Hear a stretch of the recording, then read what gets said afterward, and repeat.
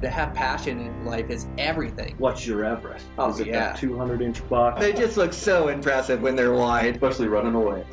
Welcome to this week's episode of Eastman's Elevated. It's like a think tank for outdoor activity. Sounds exactly like my hunting. Just always thinking about it, always trying to evolve it and make it better. Here's your host, Brian Barney. Hey, what's happening, guys? Got a brand new Eastman's Elevated for you. So today on the podcast, I have on Cable Smith from Lone Star Outdoors. So Lone Star Outdoors is a hugely successful podcast based out of Texas. And I was introduced to Cable by the Eastmans as he's a friend. And, as I get to know this guy, I really like him. So Cable, he's not afraid to talk over those hot button topics. He's not afraid to throw his hat in the ring and really stick up for us hunters, stick up for us gun owners. And he's got this great perspective and argument. Like after I had him on the podcast, I followed his social media and saw him like talking about predator hunting and predator control. And he's just really well spoken and makes great points. So he's a huge advocate for us hunters, for us gun owners. And I really enjoyed getting to know him on the podcast. And I think you guys will too. I want to thank our sponsors for today's show. I want to thank Zamberlan Boots. So Zamberlan builds the highest quality boots I've ever used. So I use their 320 Trail Light Evo GTX, and it's just a great boot. I've used it for 2 seasons. It's still waterproof. They've still held up. They've got Vibram soles, and that's a low height hiking boot that comes in at right around 3 pounds. So I've really enjoyed using those. And you guys have probably also heard me talk about using their tennis shoe. So I love hunting in shoes. I love the feel of being able to stalk. I love being lightweight, as a pound on the foot is like 10 on the back. And so I've always been able to hike and hunt in these trail shoes. But Zamberlan has come and totally redesigned their trail hiking shoe. So they sent me a prototype of these, and I have fallen madly in love with them. So they're the 215 Salute GTX RR. They're like a cross between a running shoe and a boot. So they're fairly stiff, but you can feel the ground. They've got a Vibram sole that are super grippy on them, and they're totally and absolutely waterproof. So they've just been an awesome shoe for me. I've been breaking them in. I'm going to use them this entire season. So this won't be the last you hear of these things. They come in at under 2 pounds a pair. Let me say that again. Under 2 pounds a pair for waterproof hiking shoes. So they're awesome. Check them out. 215 Salute GTX RR. They're going to be a great hunting shoe. They also came up with 214 Half Dome Velcro RR, which is another hiking shoe that's done with Velcro. And I really like their tightening system on these to get them nice and tight. And they're going to be an awesome shoe as well. So I'm just so excited for Zamberlan to start to design these hiking shoes from scratch, because that's what I love to wear and what I love to hunt in. And so if you're like me and you like those lighter weight shoes, make sure to check them out. They're absolutely awesome. I also want to thank a brand new sponsor for us, Black Rifle Coffee. So Black Rifle, I used them the entire season this year, and their instant coffee is unmatched. Now, I've used other brands that start with an S, and it just it doesn't make the best coffee. My guts don't feel the best after I'm done, but this instant coffee made by Black Rifle Coffee Company is just absolutely amazing. So used it the entire season, used it fishing, I'd use it at my house. They also have another instant coffee that they make a tea bag that you drop into your coffee and pull in and out. I'm not sure which one I like better. They're both such high quality coffee that I could go with any of them. And I'm the guy that used to pack a French press with me everywhere I went, and fresh coffee, just because I like quality coffee. Not anymore. I can use this instant, I can use those tea bags, and then they also make the best coffee in the industry. So I just signed up for to be on a subscription to get their coffee, and I just like supporting good companies that support us. And Black Rifle Coffee Company, they're veteran owned, they support veterans, and then that Evan Hafer, he's just he's a coffee nut. He knows coffee inside and out, and so they've come up with just the best blends and the best tasting coffee. So I'm super excited to get that, and I'm super excited to be partnered with Black Rifle Coffee Company, as I think they make the best outdoor coffee going. So if you're thinking about your coffee for this season, check them out. That instant is unreal. The coffee bags are unreal, like I say. So I'm just so happy to be partnered with them and bring them on to the podcast. All right. With that, man, just looking forward to bear season here. We're getting closer. We're 2 weeks away. So getting excited, getting all my gear set up. I've been fishing here lately. Make sure to check out my other fly fishing podcast if you're interested in that. Eastman's Flycast, everywhere you can find podcasts. And check out everything we do over there. The magazines, Eastman's Bow Hunting Journal, Eastman's Hunting Journal, videos. You can search us Eastman's Hunting TV on YouTube, Eastman's Hunting TV on the Outdoor Channel. And I still have a couple episodes that'll be coming out here this year. A couple high country mule deer, or one high country mule deer hunt, and then one rut mule deer hunt with our bows. So those should be some good shows. They'll be coming out here. And also make sure to check out our internet research tool, TagHub. I've been using TagHub now this season, started past season or last season, but it just keeps getting better. There's so much information in there, and they've evolved the program, and it really helps me understand these Western states, Western tags, opportunities available, and there's just so much data to sort through. And we're doing specials with this Tag Hub where when you purchase Tag Hub, you get a membership or subscription to both Eastman's Bow Hunting Journal, Eastman's Hunting Journal. They've got gifts that they're giving away, raffles. They're even giving away a couple hunts. So if you like traveling around and hunting these different Western states, pick up a membership to Eastman's Tag Hub. And with that, let's get this podcast rolling. So this is a great conversation. Cable Smith, Lone Star Outdoors, Eastman's Elevated. I'm your host, Brian Barney. Here we go.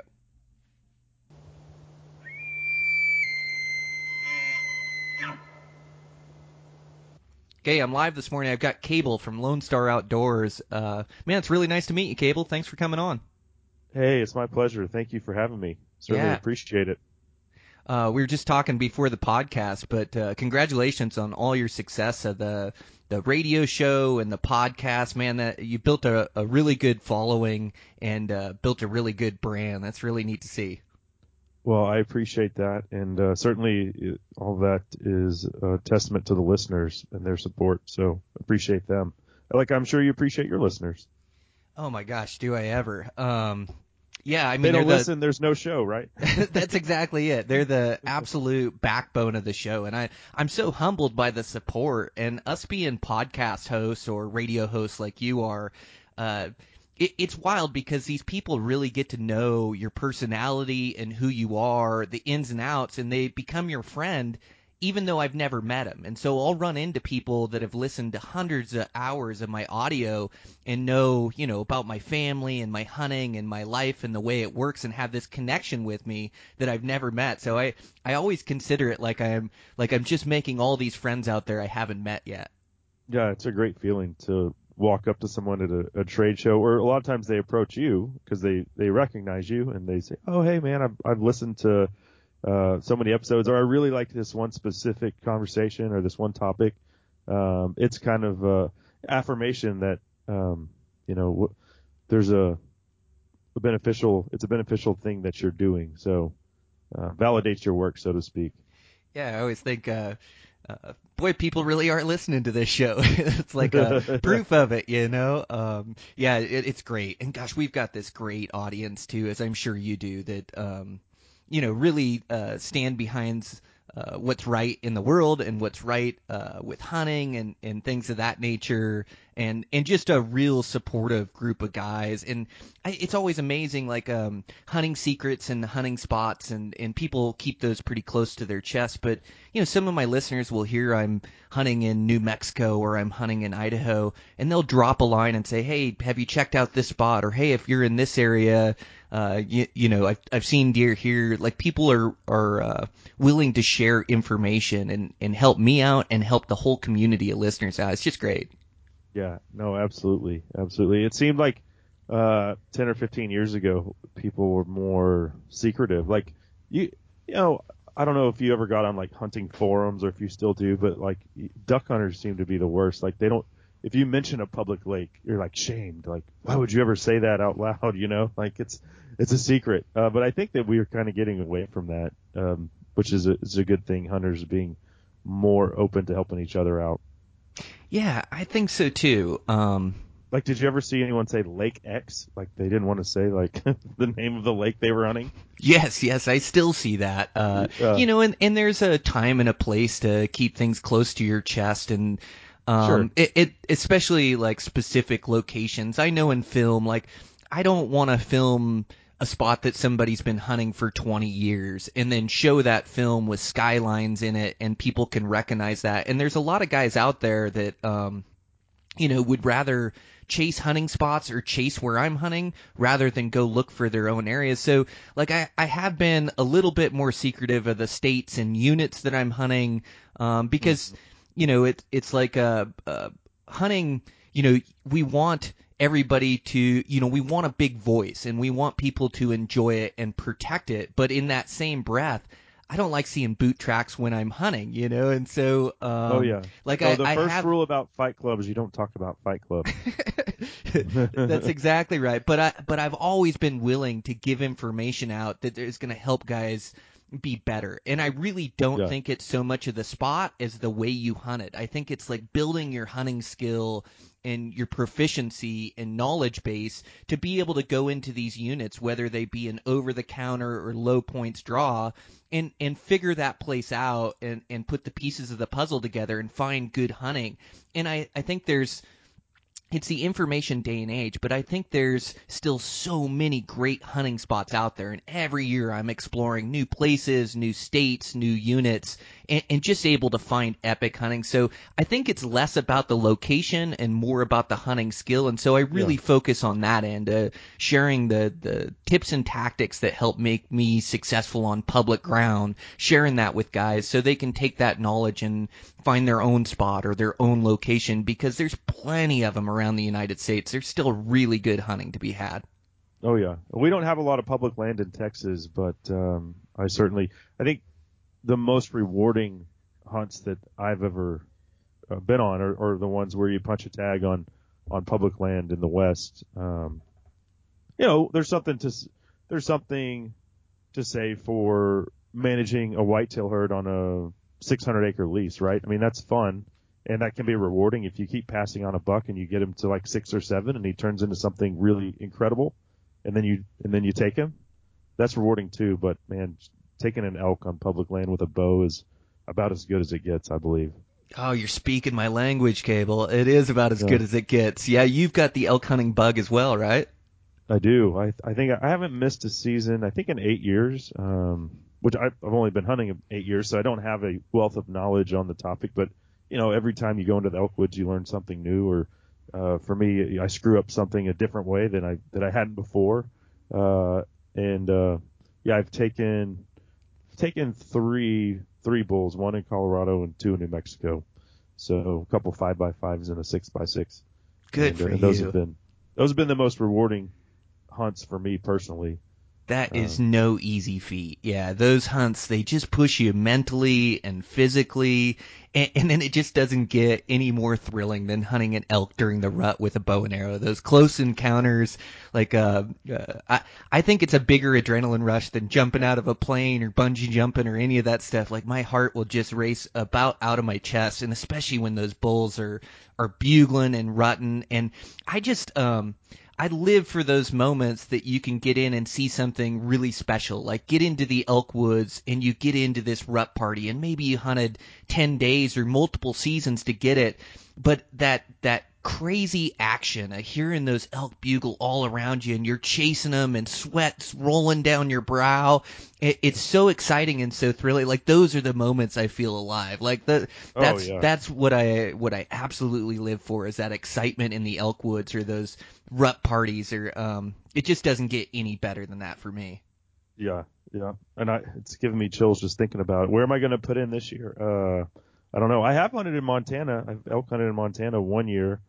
And I actually, that was the low point of, well, no, I won't say the low point because I'd already taken bulls at this point. But I missed twice on the same hunt. One time it all happened so fast, didn't have time to range this bull. And so I shot him for 30, like downhill, and he was actually like 44. Shot right under him. And then another time, a little 5x5 came in, and I'm talking in a burn, so not a lot of trees. But I managed to hit the one branch in between me and that bull, and we watched that arrow sail right over his back. But that one wasn't too bad because we were hunting with Ty Sheehan, formerly of Born and Raised Outdoors, not Ty Sheehan, sorry, Ty Stubblefield of Born and Raised, and he, as soon as I missed, he already had knocked an arrow and he smoked that thing. So that was the difference between someone who's been doing it 20 years versus, a flatlander who goes into the Elkwoods once a week every fall. Good for him, capitalized on the opportunity after a miss. I was trying to knock another arrow because he cow called and stopped it, and then it was already dead. But not for my arrow. So yeah. Oh man. I need to be more like that, more like a assassin, But it was. I mean, at least we didn't come out of there empty-handed. Man, that's like all of us, It's easier said than done on animals, and especially like on bulls. Like your first scenario of like not having a range, it just seems like there's so many things that can go wrong in that crunch time. And as long as I've been shooting a bow and as proficient as I've gotten, man, I just it's not a perfect science. It's like those bulls never stop moving, No. and I like to have an exact range when I shoot at animals, but it seems like those bulls are always on the outside or the far side of the herd, or I'll always be in bow range where I could have shot every single one of the cows, but the bull just comes, ripping through my opening, or he's chasing a cow or a cow in front of him. Like they just have a knack for making the right moves, and I've thought about that a bunch. Like I shoot absolutely every single day. I am committed to archery and being the best I can be, and I still have misses. Like I just missed a deer on this recent desert hunt. Now I was able to create another opportunity a couple days later and arrow this buck, but the situation was similar to yours, where I was sneaking in on this buck that was rutting these does, and he ended up bedding down in a good spot, and so I snuck around, and man, I just tiptoed in. It was like this sandy desert wash that I could really creep in quietly, and I just started getting in range of this buck, and he got on his feet. And he just decided to leave these does and go find some other does, like right at this time when I had got into range, and he was working on the backside of the hill. But if I exposed myself too far, I was going to blow out the does and then blow the whole scenario up. So I saw him on the backside of the hill, and then I kind of had to make another move around the hill to him, and I just get over the top, and he's just moving, and I get a range on his head, like 44 yards. And now he's walking, to my right, and I'm also walking to my right, kind of paralleling him. And so I had this range at 44, and about 5 or 10 steps later of me and the deer, he's going to walk through this opening.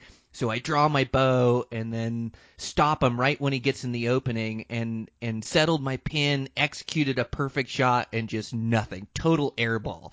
And I think exactly. Sounds familiar. Yeah. Oh man. Well, things are just always moving and always changing, and I hadn't gotten another range. I didn't have time for it, and I thought that was my chance. And he must have been more like 40 and sent one right over his back. And it's like, gosh, as good and as proficient as we get with these bow and arrows, those animals just have a knack for making the right moves, or everything's always changing, or you don't have an exact yardage. And so missing like is a part of the game. It certainly is a part of the game. I feel like in that situation I was in, it was like you either have to draw your bow or you range him, because if you range him, because we kind of met in this clearing at the same time, he was fired up, and I stepped out from behind this tree. I didn't realize he was as close to me as he was, and it's like, okay, well, if I move, there's a chance he's going to blow out of here. Certainly if I move twice, like range him and then draw a bow, like there's no way. So, I just said, oh, screw it. I'm drawing the bow, and sending it and sent it right under him. So Well, that's yeah. that killer instinct of it's now or never. This is my opportunity. But yeah, I am horrible at judging yardage. It's probably something I should work on a little bit more. But I don't have the fastest bow. Like I have a short draw length at 26.5, and so and shoot a heavier arrow for penetration, like on those bulls and things. And so I don't have the best range forgiveness out there. Like if I don't get that range right within about 2 to 3 yards, I will miss just because of the speed of my arrow and things. And so like I've just really found that I have to get a range that I can't estimate. But that's one of the overlooked parts of bow hunting is like range finding is a skill within itself. Yeah. Oh yeah. And you add those tricky angles in the mountains into the equation, and it changes everything again. So it's definitely I admire people that can just do it on the fly. Yes. Accurately. Well, you do need that killer instinct to be able to capitalize when you see that opportunity, but it's a fine line too, because you also don't want to force an arrow at a bad angle. You don't want to force an arrow for like me. I don't want to force an arrow if I don't have the range. But that range finding in the mountains and like you say, it's tricky. And where it really gets tricky is like with grass. A lot of times I'll have animals bedded down and you kind of got to come over the grass line and you're trying to get a range kind of through the grass or they're just above the grass. It's really tough to get an accurate range there. I remember I missed this. I was hunting, there was like this giant buck, man. It was like a 200-inch deer, but the deer he was running with was almost bigger. It was like a 180-inch 3-point that just had these bladed tines and huge eye guards and monster frame, and I snuck into 40-some yards of this buck in his bed, and I could just see his horns up there, and there was kind of a tree behind his horns, and I was ranging. I thought I was ranging his horns, and what actually happened is my rangefinder shot through his horns and was giving me a reading on the tree behind him. So that buck stood up. Man, I could have ate a sandwich and range found him. He didn't know I was there and then shot him. But instead, I just drew back because I thought I had a range. And then I sent one right over his back and right into that tree. It just crushed me. That's a big buck, too. So, oh, man, yeah. Oh, man. Yeah. It's just it's bow hunting, and like you said at the beginning of the conversation, it is about learning from our failures. And if you want to be proficient at bow hunting, you're going to fail a lot. It's just the way it is. You're going to fail on your stocks. You're going to fail on your shot. You're going to fail, and you got to be able to pick yourself back up and go, okay, what did I do wrong, or what can I do different, or what can I take away from this to make myself better and more proficient on the next one? Oh, yeah, yeah. Well, you're certainly more committed to bow hunting than I am. I'm more of an equal opportunity. You just tell me the season, and I'll show up with that weapon. So I don't. I love bow hunting. Like I said, taking an elk with a bow is the most rewarding thing, I think. In the rut when they're fired up and you're calling them in. And that's another beautiful part of it is the ability to communicate with them. And a lot of people say it's like turkey hunting, which it is. I love turkey hunting for the same reason. Just talking to them, learning how to speak their language, and hopefully tricking them. You're playing mind games with them. That's a big part of it as well. But yeah, if you shoot every day, man, you're certainly Brian. You're much more committed to that than I am. I'd like to muzzleloader hunt, rifle hunt. I don't care. Just tell me what I need to bring, and I'll practice, and I'll be there. Well, it is also so much fun, and I think it's great to try to capitalize on those opportunities, with a muzzleloader and with a rifle. And it's just plain fun, and also it's gaining more experience in the woods, and it's improving your overall skill set. So I think that's really smart. Yeah, I fell in love with that bow and arrow, and I've been exclusive for 15 years or so with my bow, and I just found that I loved a bow and arrow, and I loved getting close and harvesting these animals, and I almost had to take a step down the rung of my trophy ladder when I committed to a bow, that I had to shoot, smaller animals and be okay to get that experience under my belt to where I could get proficient and then hold myself to these higher standards. And so, like, it's been an evolution, but in that same breath, man, like a lot of my hunting skill was built during rifle seasons. Hunting Yeah. elk late with a rifle in Montana, like right now it's -20 out there. But Goodness. deep snow and cold, and then general rifle season, guys go hard, like called it the Orange Army, but especially in a general season unit, there's a lot of guys that are pushing really hard into the backcountry, and so you had to push and you had to grind and you had to the toughness it takes to be able to endure the cold and be out there, and then just learning the bull's habits, like after the rut. Man, these bulls are beat up and they want to find a secluded basin and tighten up their programs, meaning not showing themselves during light very often, just morning and night, get their feed and put their weight back on. And so it's a really tough season to hunt elk. And It's I something know, that I honestly have never studied because I only go during the rut because, well, again, a Texan with, a family life and everything else going on. 1 week is a big commitment, for us. That's all we get for a lot of guys. Maybe some are fortunate enough to go twice, but, I pretty much have my elk hunting guys, my buddies that I go with, and we look at a calendar and say, okay, what week works? And usually, we always want to go second or third week of September, right? But yeah, so all of the late season stuff it's Greek to me. I haven't, I don't know. Maybe someday I'll do a late season hunt, but then I'd probably have to give up that rut activity, and who wants to do that? Yeah, you definitely don't want to give up that rut, Cable, but Right. I do think like that late season, hunting late season bulls like that in the deep snow and the big mountains, like I think that's a totally different elk experience that everybody Yeah. needs to do once in their life. Like I think it compares to the rut, and especially like with the rifle in your hands and extended range, deep snow and cold, like man, I learned so many great lessons during that late season and had so many good times. And to see like a big park bull that's migrating out onto public land and a giant 6-point and a snowy backdrop to him and feeding in a God. little avalanche chute and then trying to figure out how you're going to get close, man, it is an awesome experience. So I almost love that as much as I loved the rut like back in the day.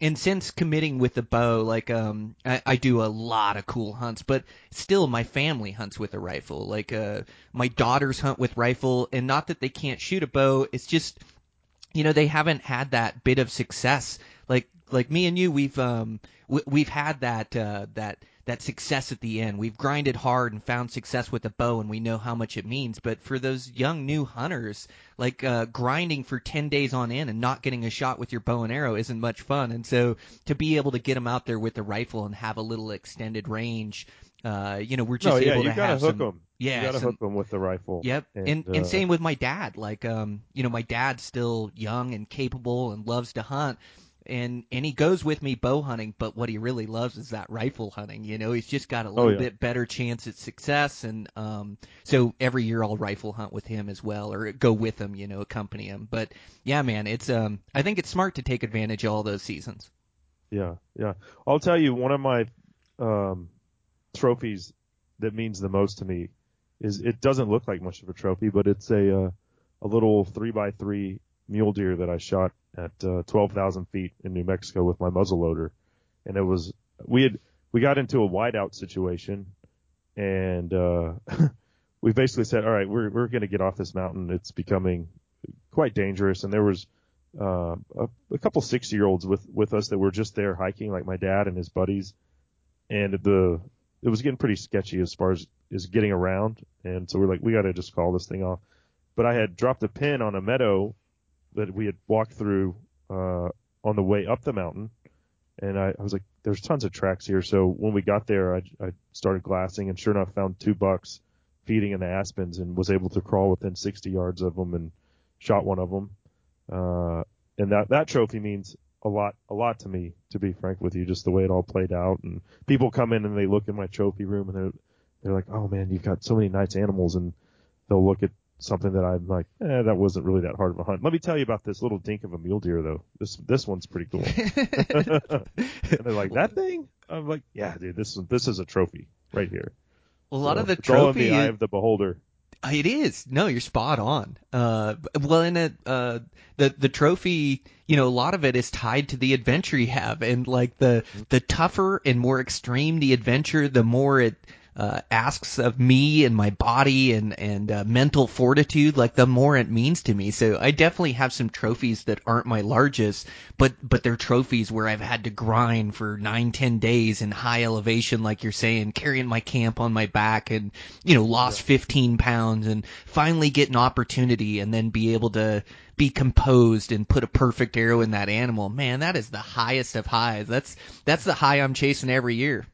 Yeah, absolutely. It worked out even better because the older guys, we actually had to call a stable, the Wrangler that packed all of our gear in.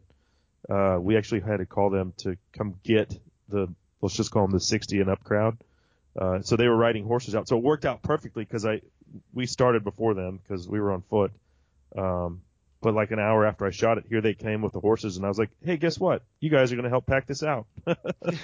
So that worked out perfect. Oh yeah, it was awesome. Oh man, yeah, what a cool adventure, and to be above 12,000 foot like that,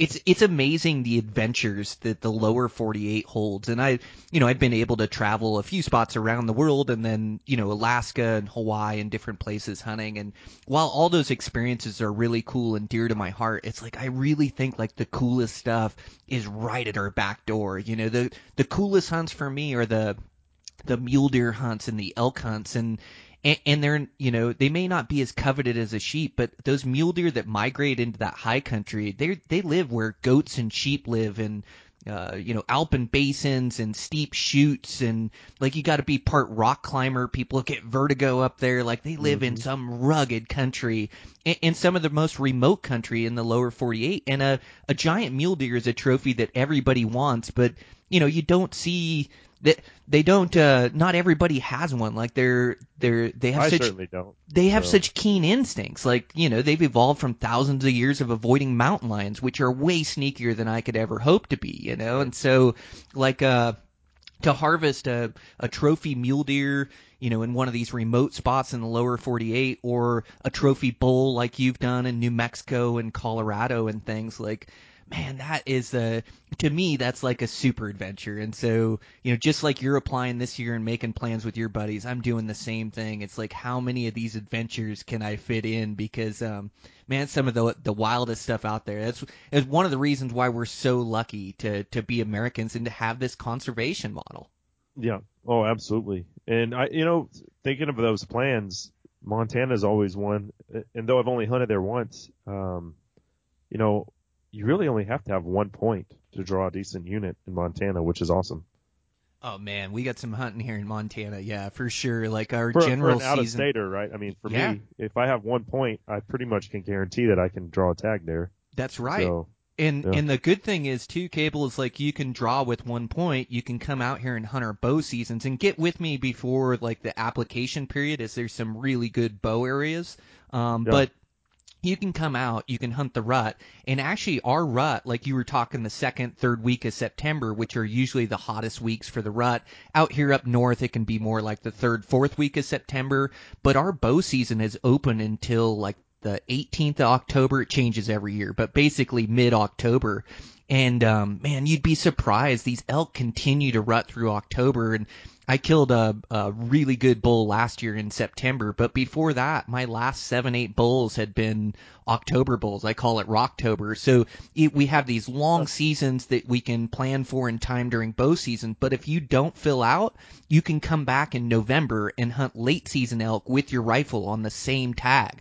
And the other that is thing, really cool. Yeah. I wasn't able to take advantage of that, but I do recall that. And the other cool thing was like, my tag was good for a mule deer buck or a bull elk. So, if a 170-inch mule deer walked out, well, there you go. Yeah, I don't. The tags aren't transferable, but I bet deer tag is good for a mule deer or a whitetail. And you probably had a combo tag where you had an elk and a deer tag, so you could shoot either species.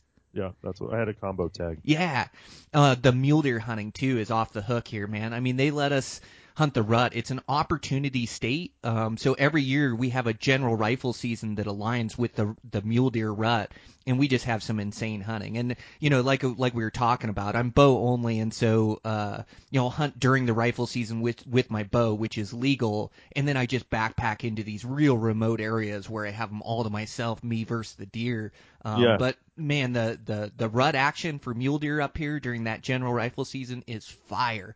So that would be a good time to come back in November if you could make the timing work and everything. Well, then you're right in the middle of our whitetail rut, so it's like we get our priorities, don't we? And I'm the same way. Yeah. So I love hunting whitetail. Whitetail are they're so good in small spaces, and they're so switched on and wiry, even more so than I'd say a mule deer. Now, a big cagey mule deer buck gets pretty good at living in the country he lives in, and I've got a ton of respect for him. But those whitetails, man, those things are cagey. Oh yeah, I was chasing. I last year I leased 20 acres, only 20 acres, and had a 170 some odd inch buck running around on that place. But he didn't live there. I never could catch up to him. It was kind of a humbling deal. If I was on the property, he had figured it out, and I had two. I only had two sets. I had two tree stands, and only hunted them on the right wind and everything. And I was only on the property one time that I know he was on the property. I didn't even see him; just a trail camera told me, and then he immediately turned around and went back the way he came from. So they're smart, man. It was I hadn't really done the whole urban archery thing until last year, but it's a very different experience from having hundreds of thousands of acres to run around and play on when you're chasing elk versus I got these 20 acres and I'm pot committed to that. Yeah. But that's when you live in an urban area like I do, that's there's some big bucks though, like 200-inch deer being killed in my county every year.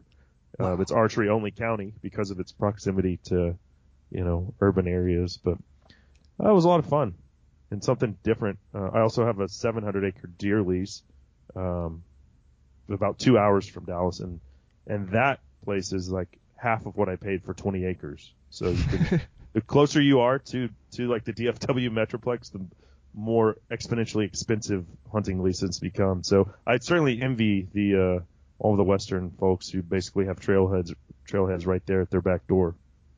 Yeah. Oh man, we're so fortunate. But a lot of enjoyment of life is enjoying what's right around you, where you live. To sit and to dream off these far off places. As much as I like to travel, I like to take advantage of what's right in my back door, right in my backyard as well. And it sounds like you do too.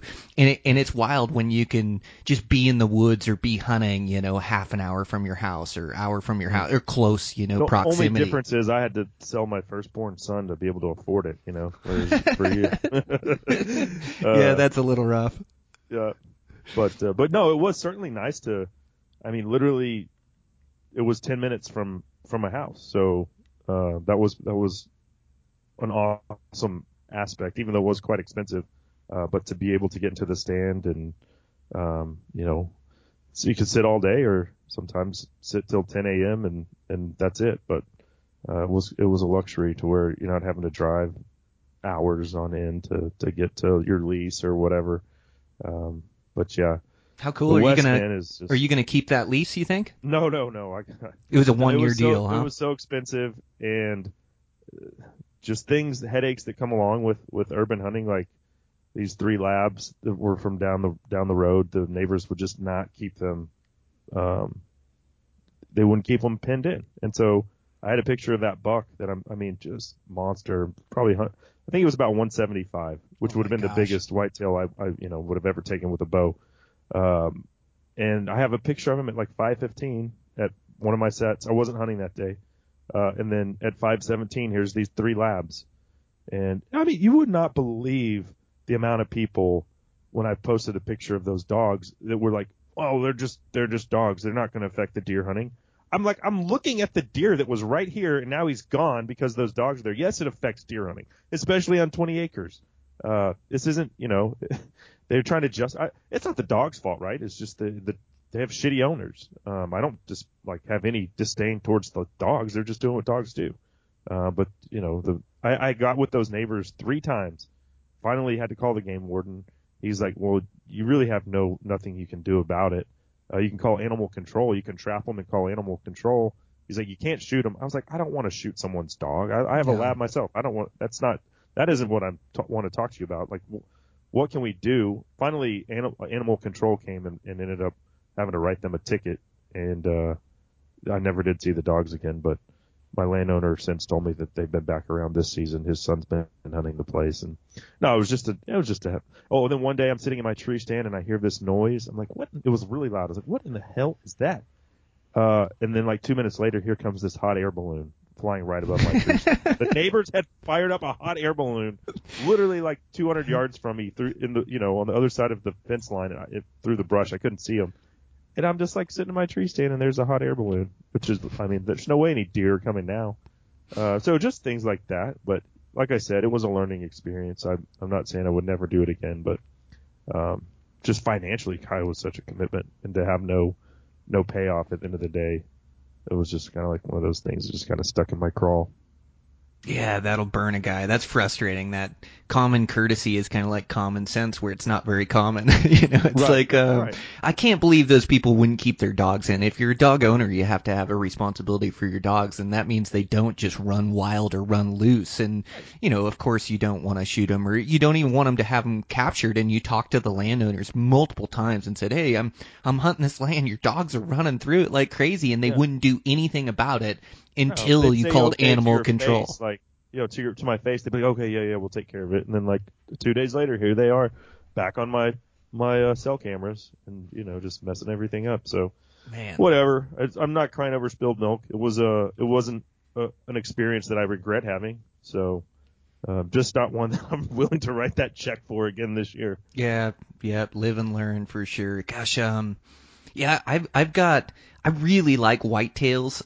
I am yet to, so I've got all these species with my bow and all these places I've traveled. I'm yet to harvest a whitetail buck with my bow, because of the same reason that you won't miss the whitetail rut. I can't miss the muley rut, and I've got one tag in Montana. It goes for a muley or for a whitetail, and so I've focused in before, and I probably have a dozen whitetail does that I've shot with my bow. Our whitetails are really condensed in the river bottoms, and so we're able to hunt the river bottoms, and gosh, they'll give us 5 doe tags or something. So if I don't kill an elk, it's a good way for me to fill my freezer. It's also great practice, and I love the whitetail species as they're so switched on. But I've been to Ohio, and I've sat in a tree stand and done the all-day sits during the rut and looked for an opportunity, and that was fun. It was a different experience. Taxing. Oh my gosh, it tests my patience like crazy, man. Oh. It's like it's uncomfortable physically, but it's the mental grind of an all-day sit that is like, can you do it or not? And it's a commitment for sure. Man, you're spot on. Like the mental tax it took to sit day in, day out, all day long in that stand. Oh my gosh. And it just tests you, It's like, yeah, I was really impressed at like, just how much the mental side of things, like it tested me to make those sits. So, I still haven't killed my whitetail buck with my bow. So I've got to do a little traveling, or maybe back to Ohio, or one of these years in Montana. And I've hunted whitetails before, and I just don't, like one of the spindly 3s, they just don't get me excited. And so, like, I may have a little bit too high of standards, and it doesn't have to be like a 160, 170 inch buck like you were chasing. Like, I'll shoot a really good 130, 140 inch buck. I just want them to be 4 or 5 years old and have that mass on them, And so, like, I have that tag in my pocket, and I know I've got the muley rut, and so I just can't pull the trigger on a smaller whitetail. Like, I want to kill, a real nice heavy one that I'm happy with, But I have had a lot of fun chasing them in the river bottoms and in Ohio, and man, one of these years I got to get my big whitetail buck with my bow. Well, it's weird. It's interesting the way you said, if I don't get an elk, or I don't have fill my mule deer tag, then I'll just fill the freezer with whitetail. And for me, coming from Texas to your part of the world, it's like I have absolutely no interest in shooting a cow elk for that same reason. I've got a freezer full of whitetail. I don't have any desire to pack out a cow elk. I'm here for a bull. That's what I'm here for. So I'm not I don't think you could define me as just a trophy hunter because my family, last night we ate moose lingua tacos I shot a bull moose in Newfoundland in 2019, and we ate the tongue. So we eat a lot of wild game, but for me, it's the whitetails that kind of just, like you said, fill the freezer, and why I have no interest in shooting a cow. Yeah, those whitetails, they eat so good. I'm Elk's similar. better. Elk's better, right? I mean, but I already have full freezers, so I'm not committing a week of my life to come shoot a cow, pack it off the mountain. I'm there for, you could say a trophy. That's the experience and like we were talking about, the communication with the bulls. I'm trying to trick them, into coming into bow range. All that's what I'm there for. Yeah, well, it makes sense. Yeah, I'm the same way. I think cow is a great way to build your elk skill and work your way up the rungs of the elk hunting ladder. But for me, I'm the same way. I don't, my buddies will shoot cows throughout the year. I've got plenty of meat and harvest plenty of game animals that I just don't need to shoot a cow. And, trophy hunting gets kind of a bad rap. Like, we almost feel bad about saying we're a trophy hunter, but really, you saw how I just caught myself there a little bit, right? I was like, is it okay to admit that I'm a trophy hunter on this show? But no, from Eastman's perspective, you guys are pro trophy hunting, which I love, because I think it's stupid that we hide behind it. Like, oh, well, here's the way I always put it. Do we like big bass or little bass? Do we like big bucks or little bucks? Do we like big boobs or little boobs, right? I mean, that's human nature. Those are things that we like. And it's rewarding to take the oldest mature animal of the species, which is, from a conservation perspective, that's the right thing to do anyway. So I don't hide behind the term trophy hunter. Fuck it. I'm a trophy hunter. Fine. I definitely love big boobs, so I'm with you there. Yeah. Oh yeah. Who doesn't? No, I think you're spot on. Yeah. It's and it's a challenge, and like you want to shame us, right? Like, yeah. I don't want to be shamed by it, damn it. I want to have, what? I like to eat it, but I also am looking at a 6x6 elk on my wall, and I freaking love looking at it too. So there you go.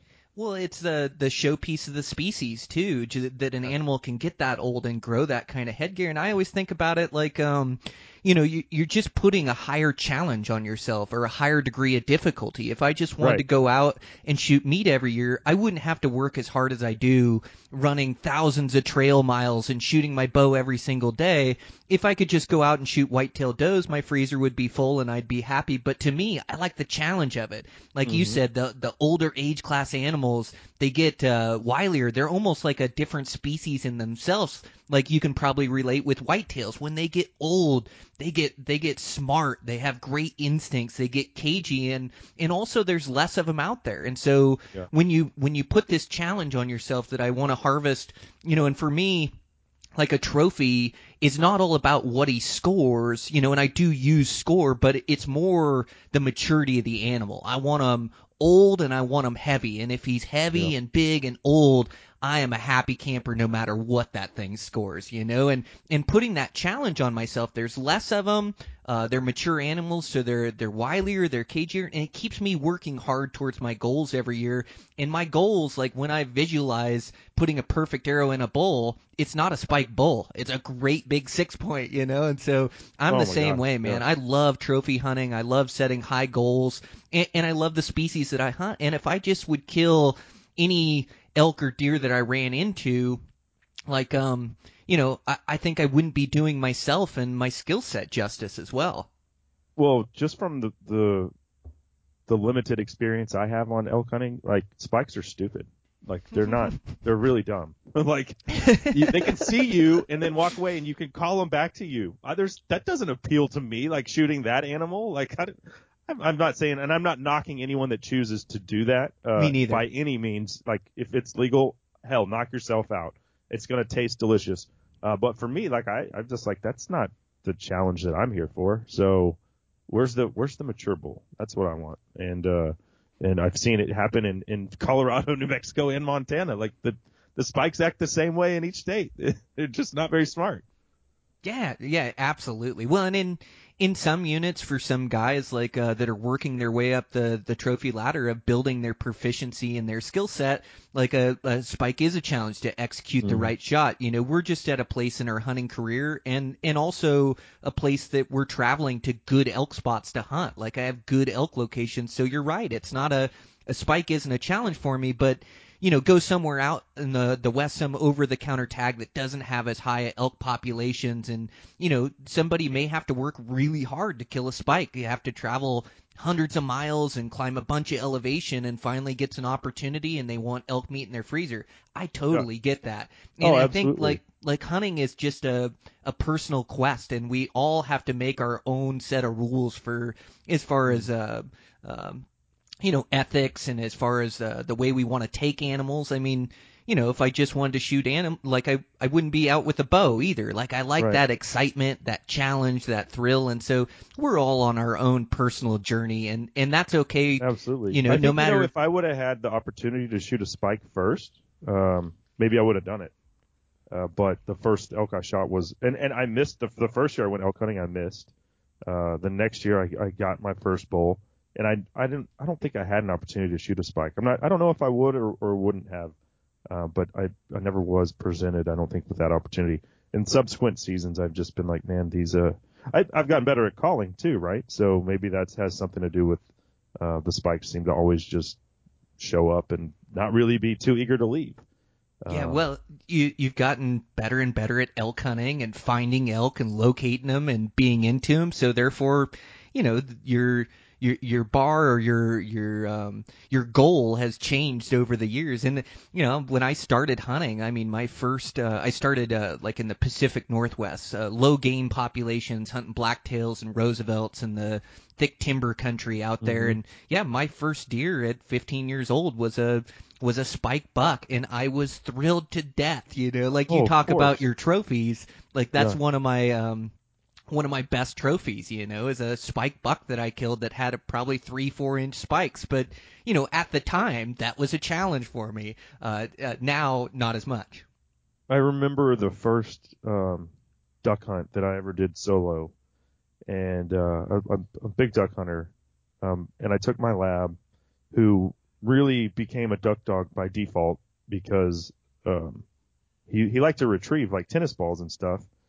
And had been swimming quite a bit. My buddies were like, so I started hunting when I'm about to be 40. I started hunting when I was 20. I grew up just bass fishing. My dad's obsessed with fishing, still is. But we didn't really do any hunting. So it was something my college buddies were like, bring your dog. We're going duck hunting. And I'm like, I'm going to drink beer and chase girls. They're like, no, you're coming. Bring your dog. And I was like, okay, I got to go buy a shotgun. Who knows how many tables I had to wait to be able to afford a Remington 870 at the time. I'm sure it was quite a few. So we go duck hunting. The dog's afraid of the gunshots. Like he hates it. And I think he was associating it with like fireworks. Finally, I think they all must have been relatively new to it too, because we all sucked at shotgunning. And finally, by the grace of God, somebody knocked down a mallard. I had to tie the dog to the blind because he, you know, was scared of the guns. He's trying to run off. I let him off his lead. He goes and gets that duck, and we were both addicted to hunting. At first duck hunting. Now here we are 20 years later, and I'm doing it and have been doing it for a living for 12 years. But that was how I was hooked on all things hunting. And so, you know, the next weekend I'm like, okay, now I'm a duck hunter. I take the dog out, and I had to go buy decoys and, you know, the whole 9 yards. Probably read an article in Field and Stream on a J-hook, how to set up a decoy spread, some shit like that. We go out, and this pair of green-winged teal come in, and I doubled. I shot them both. The dog one got them both. And I remember how cold it was. I remember the smell of the shotgun. I remember everything about that morning. And those two ducks they're like probably mean the most to me out of anything I've ever shot, because that was kind of like the beginning of this. It's really just a lifestyle. But that's like where it changed for me. And here we are.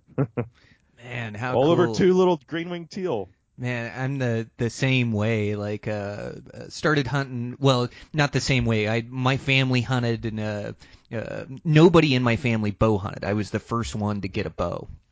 But I was the same way as that. Duck hunting really hooked me as a kid because it was more action. I got to shoot more. I got to practice shooting, and it gets you comfortable and familiar with that dose of adrenaline and being able to still aim your shotgun. And like you, I was horrible when I started. I missed so many ducks, and then just the adventure of it, like being 16 and having my truck and, having a place my uncle got me permission on that he trapped on that, I was able to go hunt ducks there. But 16 and cut loose in these wild lands and mud, and like there was definitely some elements of danger, and then I had this shotgun and able to hunt these ducks, and then I just got into some of the most insane duck hunting, the Pacific Flyway, and man, I missed so many boxes of shells, but after a while you start to get proficient at it, and you talk about like the smell of the gunshot and as you're saying that, I can remember all those same feelings like rushing back over me, like bird hunting, and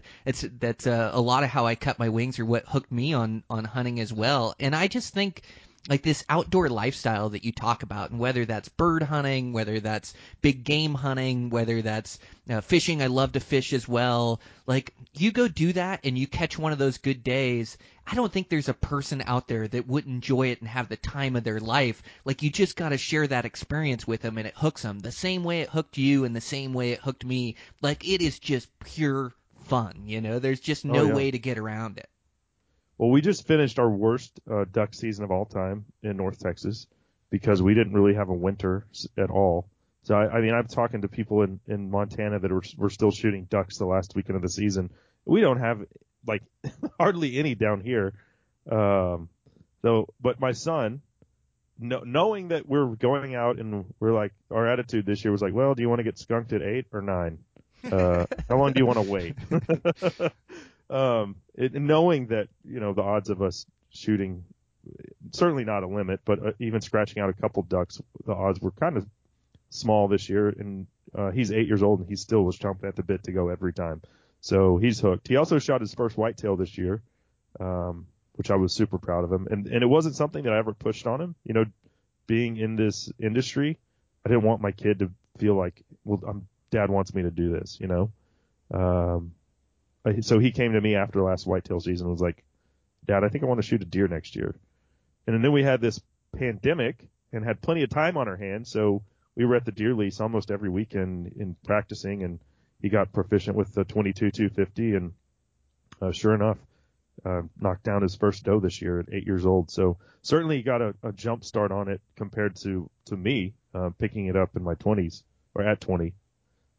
How cool. How cool to be able to share that with your son. I'm the same way. I've got 2 daughters, so we're 17 and 13. Oh, you do? Oh, mine are 6 though. I have twins, so yours are a bit older than mine. Yep, and same way as I've just tried to introduce him into fishing and hunting, and man, it's just been this amazing journey. There's so many great life lessons for him being out there, and then to give my girls like these adventures, and now for hunting deer, we started hunting them kind of local and go out for, an evening hunt. I remember my youngest daughter made a heck of a shot on this 2x1 buck, that was, we practiced her shooting positions and with her rifle, but, we shot this deer and we ended up in the swamp in the middle of the night, and then, quartering it all up and putting it in our backpacks and, having to slog through the swamp to make it back to the truck. But, to that point, to my daughter at 10 years old when I took her on that first hunt,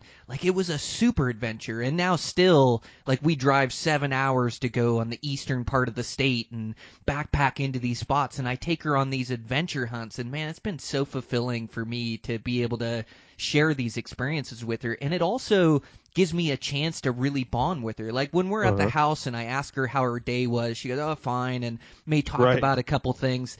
But when you're on a 7-hour truck drive out to go hunting and then spend all this time sleeping in the backcountry and hunting these animals, like you have some pretty in-depth conversations. It seems like I can really reach my kids when I go on these things, and it's good for them to have that one-on-one time with Dad, have this super adventure they go on, and then learn these lessons about hard work and effort, and then and then be able to have meat on our table. Like last night, we had fajita meat from one of my daughter's deer, and she takes so much Oh, pride in knowing, that it's her deer that we're cooking and eating and providing for the family. But man, it has just been so fulfilling, like introducing my daughters into this world that I love so much. And like you, I try not to push it too hard, too heavy at first. Like it's just all about them and what they want to do and what their goals are for the year. And I don't know if they'll be I don't know if it's if they'll take to it like I have, maybe they will, throughout later in life it'll really hook them and it'll be all they think about, like me, obsessed with it. But right now, like it's like this great adventure with Dad where we get to practice with the rifles and our shooting positions, spend time together, go have an adventure. And right now, like they've got volleyball and basketball and friends and all these different things, but I'm still able to keep this adventure with them with hunting and then also fly fishing. We live right on the Madison, and I can always talk him into going and doing a drift with me. And it's such quality time with Dad, and I just cherish it, man. The time goes so quick. They grow up so fast. Man, they do. And our adventures are going to the deer lease, and they want to sit in the blind. And I've had both of the 6-year-olds in the blind with me when I've taken a doe and God, we have so many hogs, Brian. It's really, I mean, there is no closed season in Texas. You can always hunt hogs, and we always have them on our lease. So, they certainly enjoy that. And, I'm sure as they get older, like your girls, those things, volleyball and soccer and boyfriends and all that crap, that, is normal for teenage girls will interfere with that. But as long as, it sounds like you set the stage early on in life, and so they still see a value in spending that time with you. I hope mine do the same thing, no doubt. Yeah, well, you definitely have to cater the experience to them. And like your young daughter sitting in the blind with you, like you don't want to go hike them 10 miles. And that's where I've really been intentional with my girls too, to cater the experience to them. So while we go have these super adventures, it doesn't quite compare to me going to Colorado and hunting above 13,000 foot for 10 days and losing 10 pounds or whatever the case is, But so I definitely cater the experience, but I know they're capable and I know I can push them a little bit. I just don't want to push them too far where it isn't fun anymore, Yeah. Like kids aren't the gluttons for punishment that we are in our hunting quests. Like, how miserable can I be? That's what makes it so great if I'm successful, right? Yeah. Like whether it's an all-day sit for a whitetail or, spending 7 days in the backcountry. And, man, I had one trip in New Mexico and I had worn these boots on a safari in Africa, so they were broken in. I think I'd actually worn them the year before elk hunting, but they crapped out on me on the way up the mountain. So 7-mile pack in, I'm getting blisters, hot spots. Like by the time it was all over, my blisters had blisters. It was terrible. Every step hurt. But I shot a bull on the last day, and that was the most rewarding moment of my hunting career. Even more so than the first bull elk I shot by myself. It was surreal to have all of, because like almost every step I'm like, God, just give me the strength to take another step. It was so miserable. And it goes without saying, if your feet go in the backcountry, you're screwed. So that was I got a new pair of Kinetrex after that. Switched to a different company, and those Kinetrex have treated me well. Man, that is brutal. Yeah, I've had some buddies that have come up with bad blisters, and I do remember a hunt a long time ago where I got it's like a bite in my heel, like too stiff of a boot, and it rubs right on that heel bone or something. And man, it hurts every single step. And when you're taking 30,000 steps a day, like there's a lot of grit and toughness that it takes to continue on, But oh yeah. We learn that payoff, like killing that bull and feeling that success. And once you feel it, or once you get it in your blood, then it just seems like you're willing to walk through broken glass to achieve it again, or to get those feelings again. And so that's what I've got hooked on, is just that grit and maximum effort and putting everything out there. And the more you put into something, the more it means to you in the end. Just like that bull, what it means to you, what you had to endure with your feet and those blisters, man, I can't imagine. Yeah, it was an experience that I look back on and am thankful for, but not one that I want to do again. It's just like, not to that extreme. That was but yeah, I had never shot a bull in the chest either. I'd never shot any animal that was, straight on. And I shot that bull in the chest at 18 yards, dude. And I watched, like, this is graphic, but he was just like hemorrhaging blood. And I was like, oh, this is awesome. And he ran like 30 yards and, fell over dead as dirt. And, you see videos of people shooting him in the chest and I had never even thought of it. It never crossed my mind. Like, it was just, I knew that he was inside 20 yards and I put that 20-yard pin right on, center mass. And it was dude, it's a highly effective kill shot. I imagine you've done it plenty of times, but that was the first time that I ever had the opportunity to do it. And, it was devastating.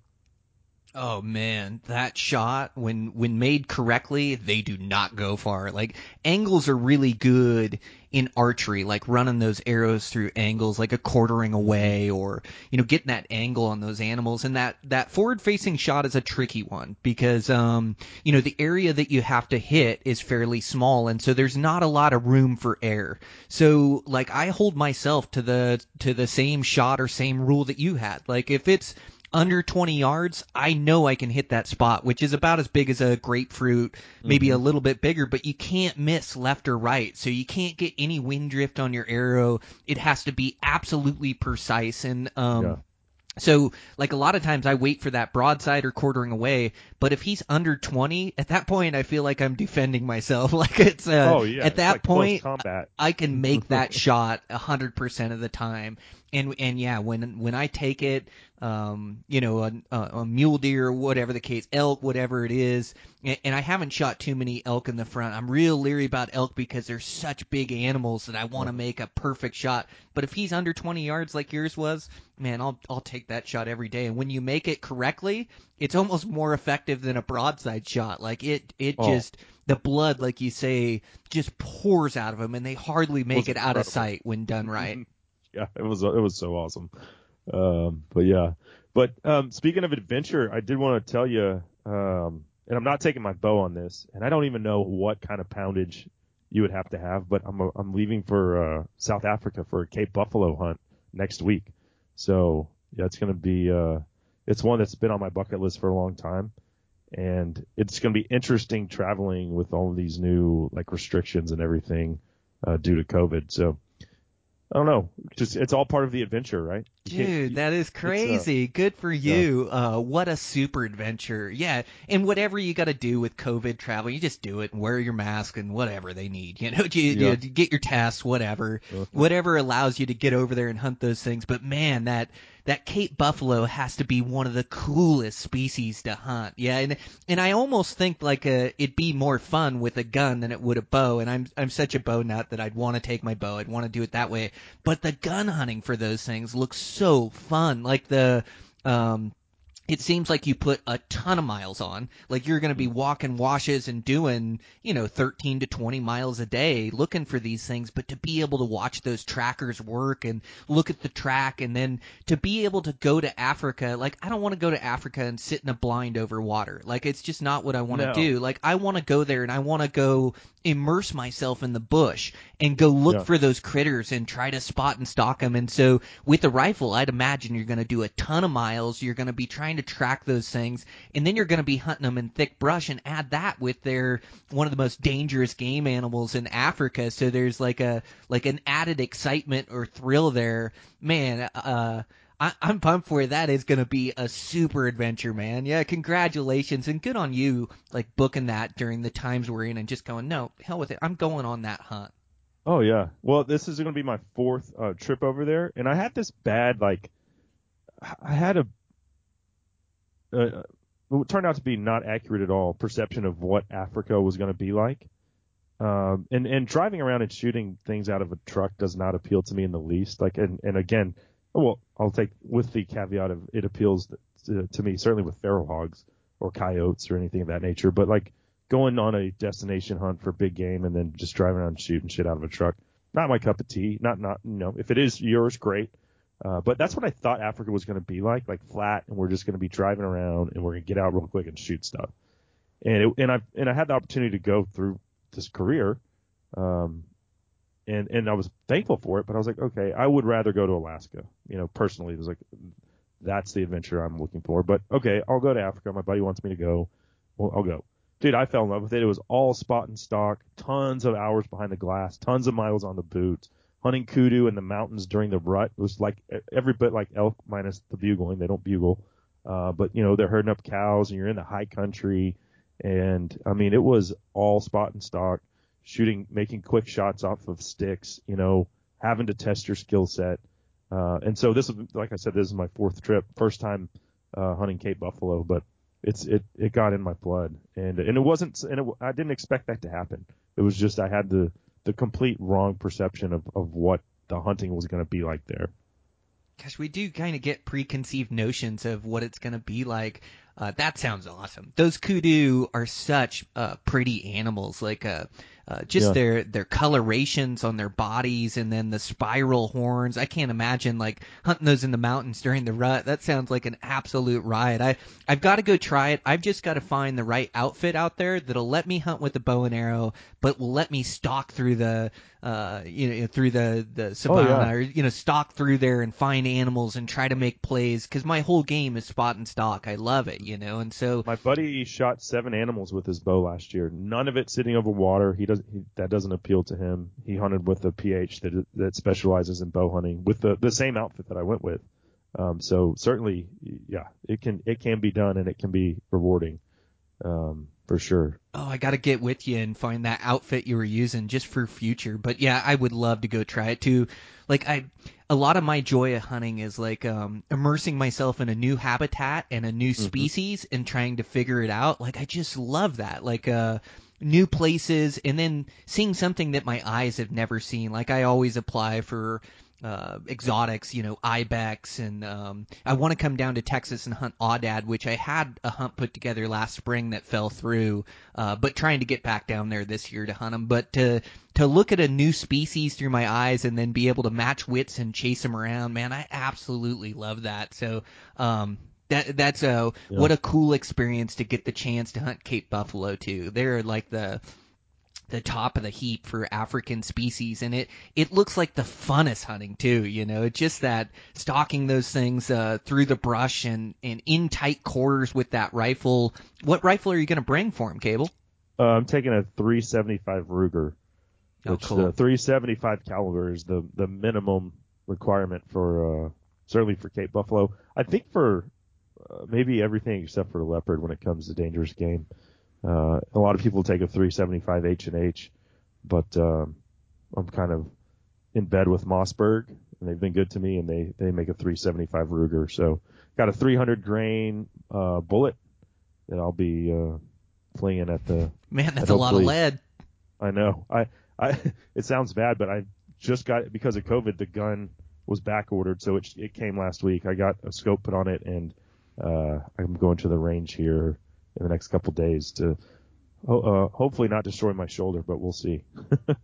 Yeah, 375 is going to have a little bit of a bite, but I noticed those big calibers, it's less of a bite and more of a push with those things. And that 375 caliber, and you're so experienced with rifles and things, I'm sure you're going to get it dialed in. But hopefully you don't have to shoot too many boxes of shells to get it dialed in. Let's hope 10 rounds gets it done. Yeah, and wear your heavy jacket, right? Oh, yeah. I don't know if we have time, but one other really cool adventure that I was fortunate enough to go on, I think it was 2017. I did a trapline trip in British Columbia. Dude, that was, out of all of the, when I've been blessed to go on a lot of cool hunts, that was the one that I think was my favorite of all time. And spent a week on a trapline with these two brothers who actually, they are moose and mountain goat outfitters is what their real job is. And they noticed, like, going back to the wolves, they were like, where are all of our freaking moose? This was like 15 years ago. And they had so many wolves that had moved into the area, they were decimating their moose herd. And so they started trapping them. And then I think they had a client that, like, moose season's long gone for them by the time the snow's on the ground. They had a client that was like hung around or was local or something, and he went on the trap line trip with them, or like to check the traps. And he was like, you guys should sell this experience. And so they've been there's now like a 3-year waiting list just to do the trapline deal with them. But learning, like, it's such a nostalgic thing. Like, that's what pushed westward expansion, was by and large the beaver trade. You know, the felt beaver hats for like the status sign that men wore in the day in the 1800s. And it's interesting to go back in time and see that, some things never do change. You're still trapping them by and large the same way that people were 150 years ago. And I really wanted a wolf too. And so I looked at hunts in Montana and Idaho.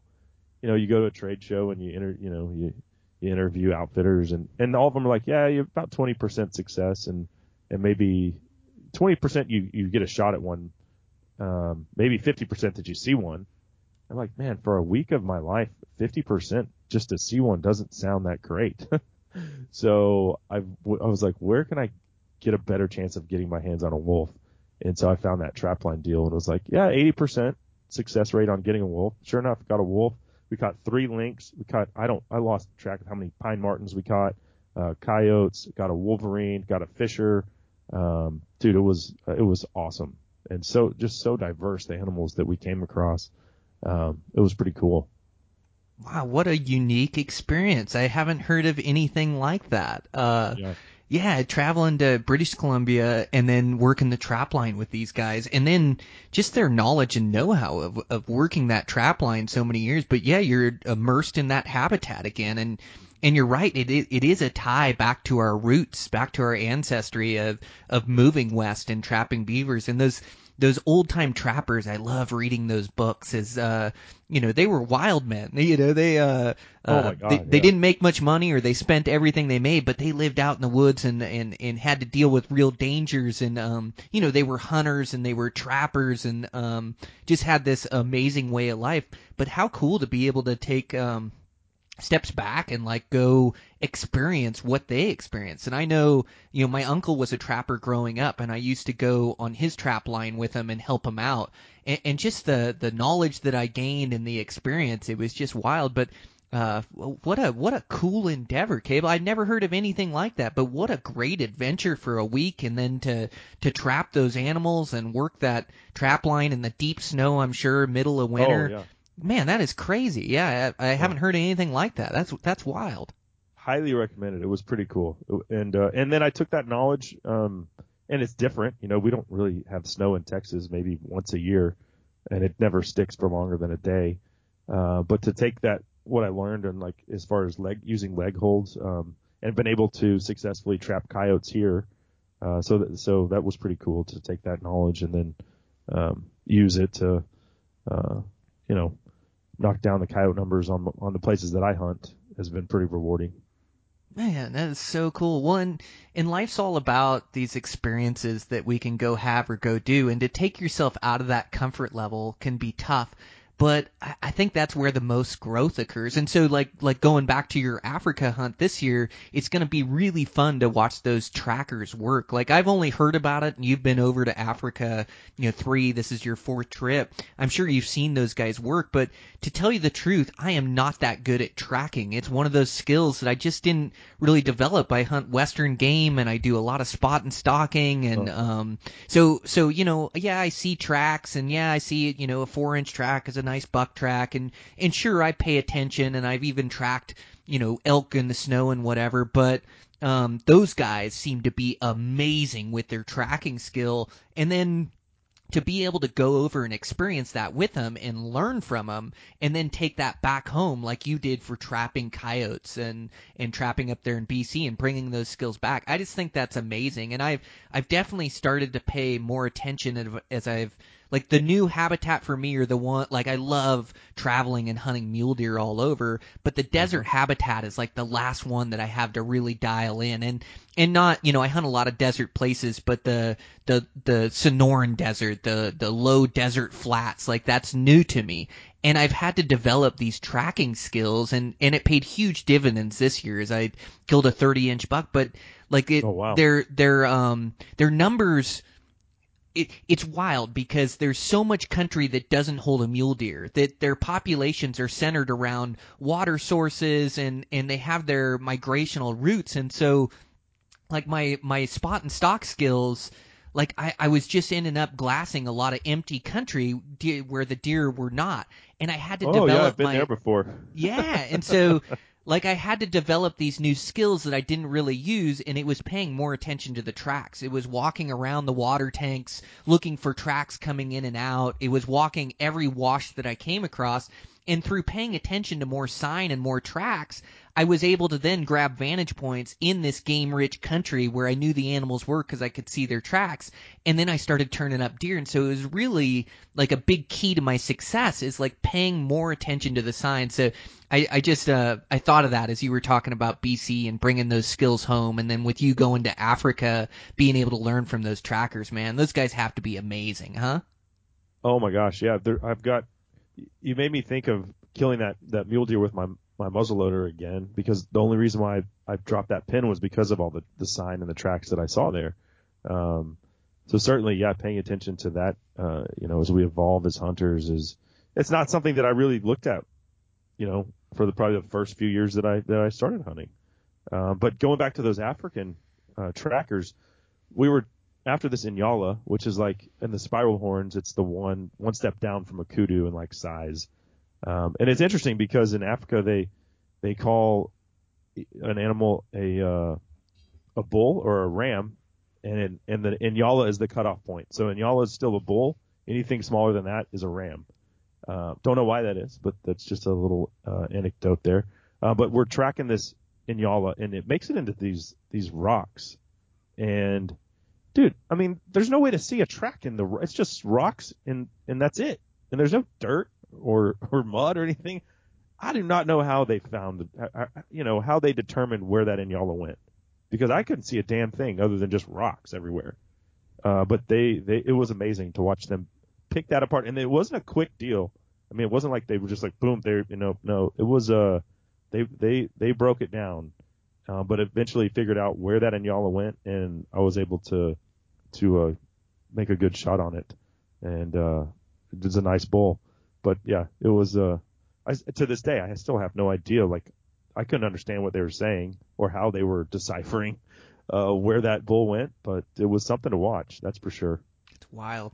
Yeah, where it always brings it in the forefront of my mind is after you hit an animal, and being able to CSI the scene and be able to determine where that animal went, and that is a real skill set, and to be able to not only follow blood, but you lose blood, or maybe they don't start bleeding for the first 100 yards, or maybe they're running down a hill, but it's like a combination of being able to read tracks and read blood, and it's like the moment you leave the blood trail and start making a grid pattern and start searching, your odds go way down of finding that animal, then you gotta kind of get lucky almost, and there is a time and a place for it. Wasn't shot, so that was the other, I mean, it was just like, just tracking this perfectly healthy animal, like, through the rocks. Like, man, pretty impressive, no doubt about that. It's so impressive. They've been doing it their whole life. They're better hunters than me, that's for damn sure.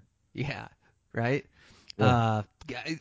Like, just that tracking skill, yeah, they blow me away as well. I can't imagine. I've just heard stories like your story of tracking them through the rocks there. I can't imagine how they unfolded that scene to be able to tell where that Nyala went. That's just crazy. But yeah, I definitely realize that when I'm blood trying to pay attention, not walk on tracks, see any little disturbance or broken branch, and then try to unravel the blood trail. And the moment you leave that, your odds go way down, and that blood trail leads to that animal if you can just keep on it. Mm-hmm. Yeah. Mm-hmm. Blood trailing's fun though, and there's certainly an art to it, like you're saying. But it's like one of those things that I really enjoy, trying to put that all back together, and you get better at it as you over time, the more you do it, certainly like anything else in life. But like probably the first animal I ever shot with a bow, I didn't really know what I was doing as far as tracking. And I don't think, I think that hunters make the mistake of new hunters of saying, well, I don't really know how to do this. Well, part of it is you just go do it, right? That's the best way to learn. And you're going to make mistakes along the way. But I think there's nothing that can replace the actual. You can watch all the YouTube videos you want, and those are great, helpful. There's resources out there for that. But hands-on experience, living it, is the best way to get better at it, to become more proficient at, first of all, executing the shot, and secondly, deciphering or determining how to read a blood trail. Yeah, you hit the nail on the head. Experience is the best teacher, and we can definitely shorten that learning curve by knowing what to expect, but nothing replaces that experience. But man, it has been so fun to connect with you on the podcast. I wish you good hunting there in Africa, and I'm a bit jealous, man. That is going to be so fun hunting those Cape buffalo. So yeah, good luck getting that rifle all doped and getting over there and having a great experience and a great adventure. And congratulations on the show again. Podcast is Lone Star Outdoors, and I'm really glad that I got a chance to meet you and sit down and have a long form conversation. Yeah, Brian, it's been a pleasure. I appreciate it. One thing you mentioned earlier was Hawaii. I know we don't have time for that, but I imagine you were hunting axis deer or sheep over there. And in another conversation and another day, I'd love to hear about that as well, because that's something I'd certainly want to do. Oh, we have to. Yeah, I try to go out each and every year, so I'm going to try to make another trip out in June. I've made some really good friends out there. I love hunting those mouflon sheep, and then axis deer. I mean, they're right up there with mule deer or elk. And we're going to make this conversation go way too long because we have so much in common. But I love to hunt those things. Maybe I'll have you on my show and we can talk about that. So I'd love to. Let's keep in touch. And thanks again, Cable. I appreciate you. Yeah, thanks for the opportunity, Brian. All right, guys, that's a wrap.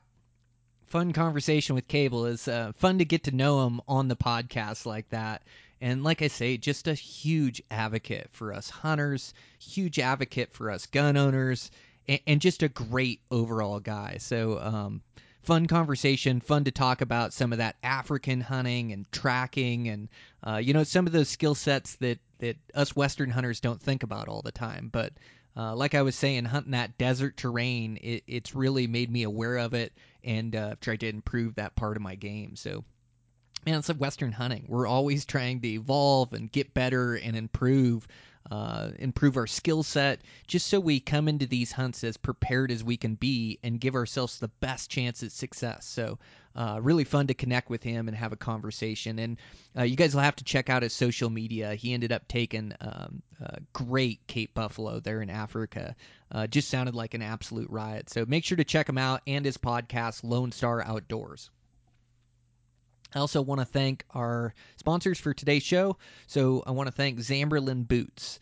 Again, they've got that new 215 Salute GTX RR that I'm just super impressed with. It's like it's hunting in a shoe, under 2 pounds, totally waterproof, Vibram soles, great grip, just a great hiking shoe. So I'm so stoked about those things, and so happy to have Zamberlan on board as a sponsor. I also want to thank Black Rifle Coffee Company, a new sponsor to Eastman's Elevated.